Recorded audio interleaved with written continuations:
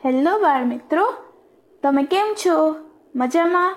મારું નામ વિરાજબા છે.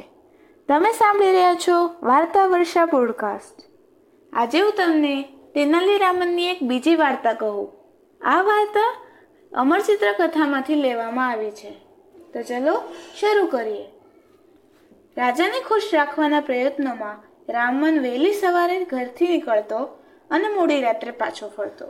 એકવાર રાત્રે તે ઘેર ફરતો હતો ત્યારે ચોતરફ ચાંદની પથરાઈ હતી. રામન બોલતો હતો, આખા અઠવાડિયા દરમિયાન મારા ખેતરોમાં પાણી નથી પાયું. કાલે તો જરૂર. અચાનક તે ઊભો રહી ગયો. વૃક્ષોની આડમાં સંતાયેલા બે માણસોને તે જોઈ ગયો. તેને લાગ્યું, ચોર લાગે છે. એમને ખબર નથી કે હું તેમને જોઈ ગયો છું. ઠીક છે. તે ઘેર આવ્યો અને ઘરમાં પ્રવેશતા જ તેમની પત્નીએ કહ્યું, ઓહ, આપ છો? રસોઈ એકદમ ઠરી ગઈ છે. હમણાં જ ગરમ કરી લાવું છું. જાણે પત્નીને ધમકાવતો હોય તેમ તરત રામન મોટેથી તાડુક્યો. આજે દરબારમાં ખૂબ કામ હતું. શહેરમાં ચોરોની એક ટોળી આવી છે. બધાને ધન અલંકારો વગેરે સંભાળવાની ચેતવણી અપાઈ ગઈ છે. એની પત્ની બોલી, હે ઈશ્વર, હવે શું કરીશું? હું તો ઊંઘતી વખતે પણ બારણે સાંકળ નથી લગાવતી.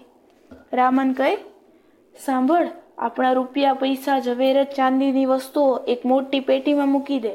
પછી હું તેને કૂવામાં નાખી દઈશ, જેથી ચોરો તે લઈ નહીં શકે. તો ચોરોએ તો બહારથી તેમની વાત સાંભળી લીધી હતી. પછી રામન તેની પત્ની પાસે જઈ ધીમેથી બોલ્યો, બહાર બે ચોર ઊભા છે. તેમને મૂર્ખ બનાવવાના છે. પેટીમાં કોઈ વજનદાર વસ્તુ મૂકી દે. તેમની પત્ની સમજી ગઈ. તેને એક પેટીમાં તોલ માપનું બાટ મૂકી દીધું. પછી રામને કૂવા સુધી પેટીને ધસવી અને કૂવામાં એટલા જોરથી ફેંકી કે જોરદાર ધબાકો થયો. પછી રામન ઘરે જઈને સૂઈ ગયો. થોડી વાર પછી ઘરમાં અંધારું થતાં જ ચોરો બહાર આવ્યા અને કૂવા કાંઠે જઈને અંદર જોયું. એક ચોર ધીમેથી બોલ્યો, કૂવામાં વધુ પાણી નથી. બીજો કે, સારું થયું, આપણું કામ સરળ થઈ જશે. તે મૂર્ખાઓ કૂવો ઉલેચવાનું શરૂ કર્યું. બંને આખી રાત મથ્યા, પણ બધું બેકાર. એક ચોરે કહ્યું, ઓહ, મારી કમર તૂટી ગઈ, પેટી દેખાય છે. બીજો ચોર નીચે કૂવામાં જોઈને બોલે, હજુ નથી દેખાતી, બસ થોડી વધુ મહેનત કરીએ. પ્રભાત થવાની થોડી વાર પહેલા રામને જોયું તો તેના ખેતરોમાં સરસ રીતે સિંચાઈ થઈ ગઈ હતી. એટલે રામને તે કૂવા પાસે ગયો અને તે ચોરોને કહ્યું, ઘણા બધા ધન્યવાદ ભલા માણસો, તમારી મહેનતને દાદ આપું છું. ગભરાયેલા ચોરોને હાથમાંથી દોરડું સરકી ગયું અને તેઓ ઊંધું ઘાલીને ભાગવા માંડ્યા. તેના રામન અને તેમની પત્ની તો હસવા માંડ્યા. દરબારમાં જઈને રામને રાતે કરેલી બુદ્ધિ ચાતુરીની વાત કરી રાજાને કહી સંભળાવી. રાજા કહે, હા, તમે ફક્ત ચોરોને ફક્ત મૂર્ખ જ નથી બનાવ્યા, પણ તેમની પાસેથી તમારું કામ પણ કઢાવી લીધું છે. તમે ગુરુના પણ ગુરુ છો. હા. અને પછી ખુશ થઈને રાજાજીએ તેનાલી રામનને સુવર્ણ મુદ્રાઓથી ભરેલી થેલી ઇનામમાં આપી, કેમ કે તેણે આટલો મજાનો કિસ્સો સંભળાવી તેમનું મનોરંજન તો કર્યું હતું ને. જેમ જેમ સમય વીતતો ગયો, રામન રાજાજીનો ખાસ દરબારી મનાવા લાગ્યો. બીજા દરબારીઓને અચંબો થતો કે ક્યાં સુધી તેનું ભાગ્ય તેને સાથ આપશે. થોડાક માસ પછી એક દિવસ મહારાજા અને મહારાણી કૃષ્ણલીલાનો કાર્યક્રમ જોવાના હતા. રાજાએ પોતાના દરબારને કહ્યું, હું ઈચ્છતો નથી કે કોઈ ખલેલ પાડે, એટલા માટે રંગશાળામાં કોઈને આવવા ન દેતા. રાજમહેલના મુખ્ય દ્વાર પર અને રંગશાળાની બહાર સખત ચોકી પહેરો ગોઠવી દીધો. આ બાજુ હંમેશ મુજબ રામન જ્યારે રાજમહેલના પ્રવેશ દ્વાર પર આવ્યો અને અંદર જવા લાગ્યો ત્યારે એક દરવાને તેમને રોક્યો અને કહ્યું, ઊભા રહો, આપ અંદર નહીં જઈ શકો. મહારાજાનો હુકુમ છે કે કાર્યક્રમ વખતે કોઈ ખલેલ ન પાડે. હવે તો રામન ખૂબ ઉત્સુક થઈ ગયો. તેણે વિચાર્યું, અરે વાહ, અંદર કઈ મહત્વનો કાર્યક્રમ ચાલે છે અને મને બોલાવ્યો નથી. જોવું પડશે કે શું મામલો છે. તેણે દરવાનને કહ્યું, મારે મહારાજાને અગત્યનું કામ છે. મને ઇનામ આપવા તેમણે આગ્રહપૂર્વક બોલાવ્યો છે. દરવાન વિચાર્યું, અને એ ઇનામ હંમેશ મુજબ સુવર્ણ મુદ્રાઓની થેલી હશે. તેણે લાલચુ નજરે રામન તરફ જોયું અને કહ્યું, સરસ, પણ અંદર જવા દેવા માટે મને શું ઇનામ મળશે? રામન કે, રાજાજી મને જે આપ્યું તેનું અડધું તને આપીશ. અંધને શું જોઈએ? 2 આંખ. દરવાન રાજી થઈ ગયો.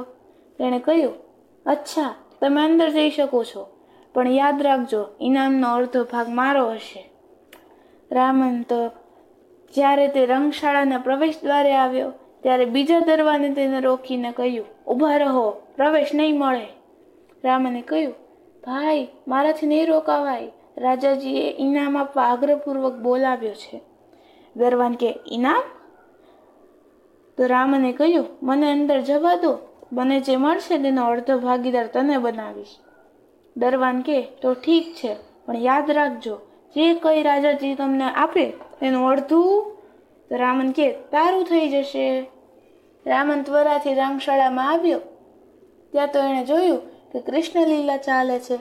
એટલે તેણે વિચાર્યું, ઓહ, એમ વાત છે. હવે જલ્દી કંઈક તરકીબ વિચારું. બહાર 2 દરવાનો ઇનામની આશાએ ઊભા છે. રામન દોડતો તે કલાકારો પાસે અને ગયો અને એક લાકડી ઉઠાવીને પહોંચ્યા. નાયકને ફટકારવા માંડ્યો. નાયક તો એ ચીસાચીસ કરવા માંડ્યો. ત્યાં તો રાજાજી ગુસ્સે થઈને બોલ્યા, રામન, આ શું બદતમીજી છે? ગાંડો થઈ ગયો છે કે શું? કાર્યક્રમમાં ખલેલ પાડવાની હિંમત તે કેવી રીતે કરી? મહારાજે પોતાના સિપાહીઓને બોલાવ્યા ને કહ્યું, એ મૂર્ખાને પકડી લાવો મારી સામે. રામનને ધસડીને તેમની પાસે લાવવામાં આવ્યો. આજે તો હદ થઈ ગઈ રામન, આ દુઃસાહસ માટે તને 100 કોરડા ફટકારવામાં આવશે. રાજાએ એવું કહ્યું. સિપાહીએ જેવો કોરડો ઊંચો કર્યો ત્યાં રામને કહ્યું, કૃપાનિધિ, જરા મને પણ સાંભળો. બહાર મારા 2 મિત્રો કોરડા ખાવા રાજી છે. રાજાજી અચરજમાં પડી ગયા. કોણ મૂર્ખ છે? એમને અંદર લાવો. રામાને સેવકના કાનમાં કંઈક કહ્યું. સેવક મહેલના બંને દરવાનોને લઈ આવ્યો. રાજા કે, મહારાજ મહેલના દરવાનો? રામન, આનો શું અર્થ છે? લાગે છે આજે તારું મોત પોકારી રહ્યું છે. રામન કે, આપ જે કંઈ મને આપશો તેનું અડધું આ બંનેને વેચી આપવા હું વચનબદ્ધ છું. તેનાલી રામને મહેલ અને રંગશાળામાં પ્રવેશ મેળવ્યો તેનો સઘળો વૃત્તાંત રાજાજીને કહી સંભળાવ્યો. મહારાજ ગુસ્સે પણ થયા અને ઉદાસ પણ. પોતાના બેઈમાન દરવાનોથી તે નારાજ થતા અને રામનની ચતુરાઈ પર પ્રસન્ન. તેણે કહ્યું, તમે બંનેને રૂશ્વતીની લાલચે મારી આદેશની અવગણના કરવાનું દુઃસાહસ કેમ કર્યું?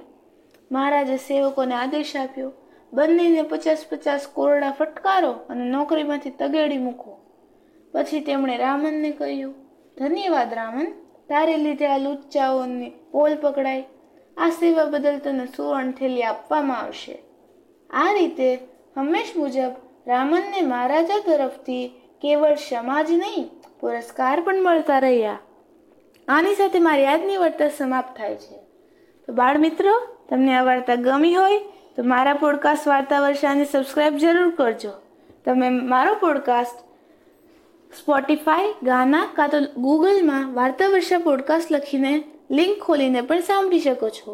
આ વાર્તા તમારા પરિવારજનોને પણ સંભળાવજો અને બાળ વાર્તાને જીવિત રાખજો. ચાલો, આવજો.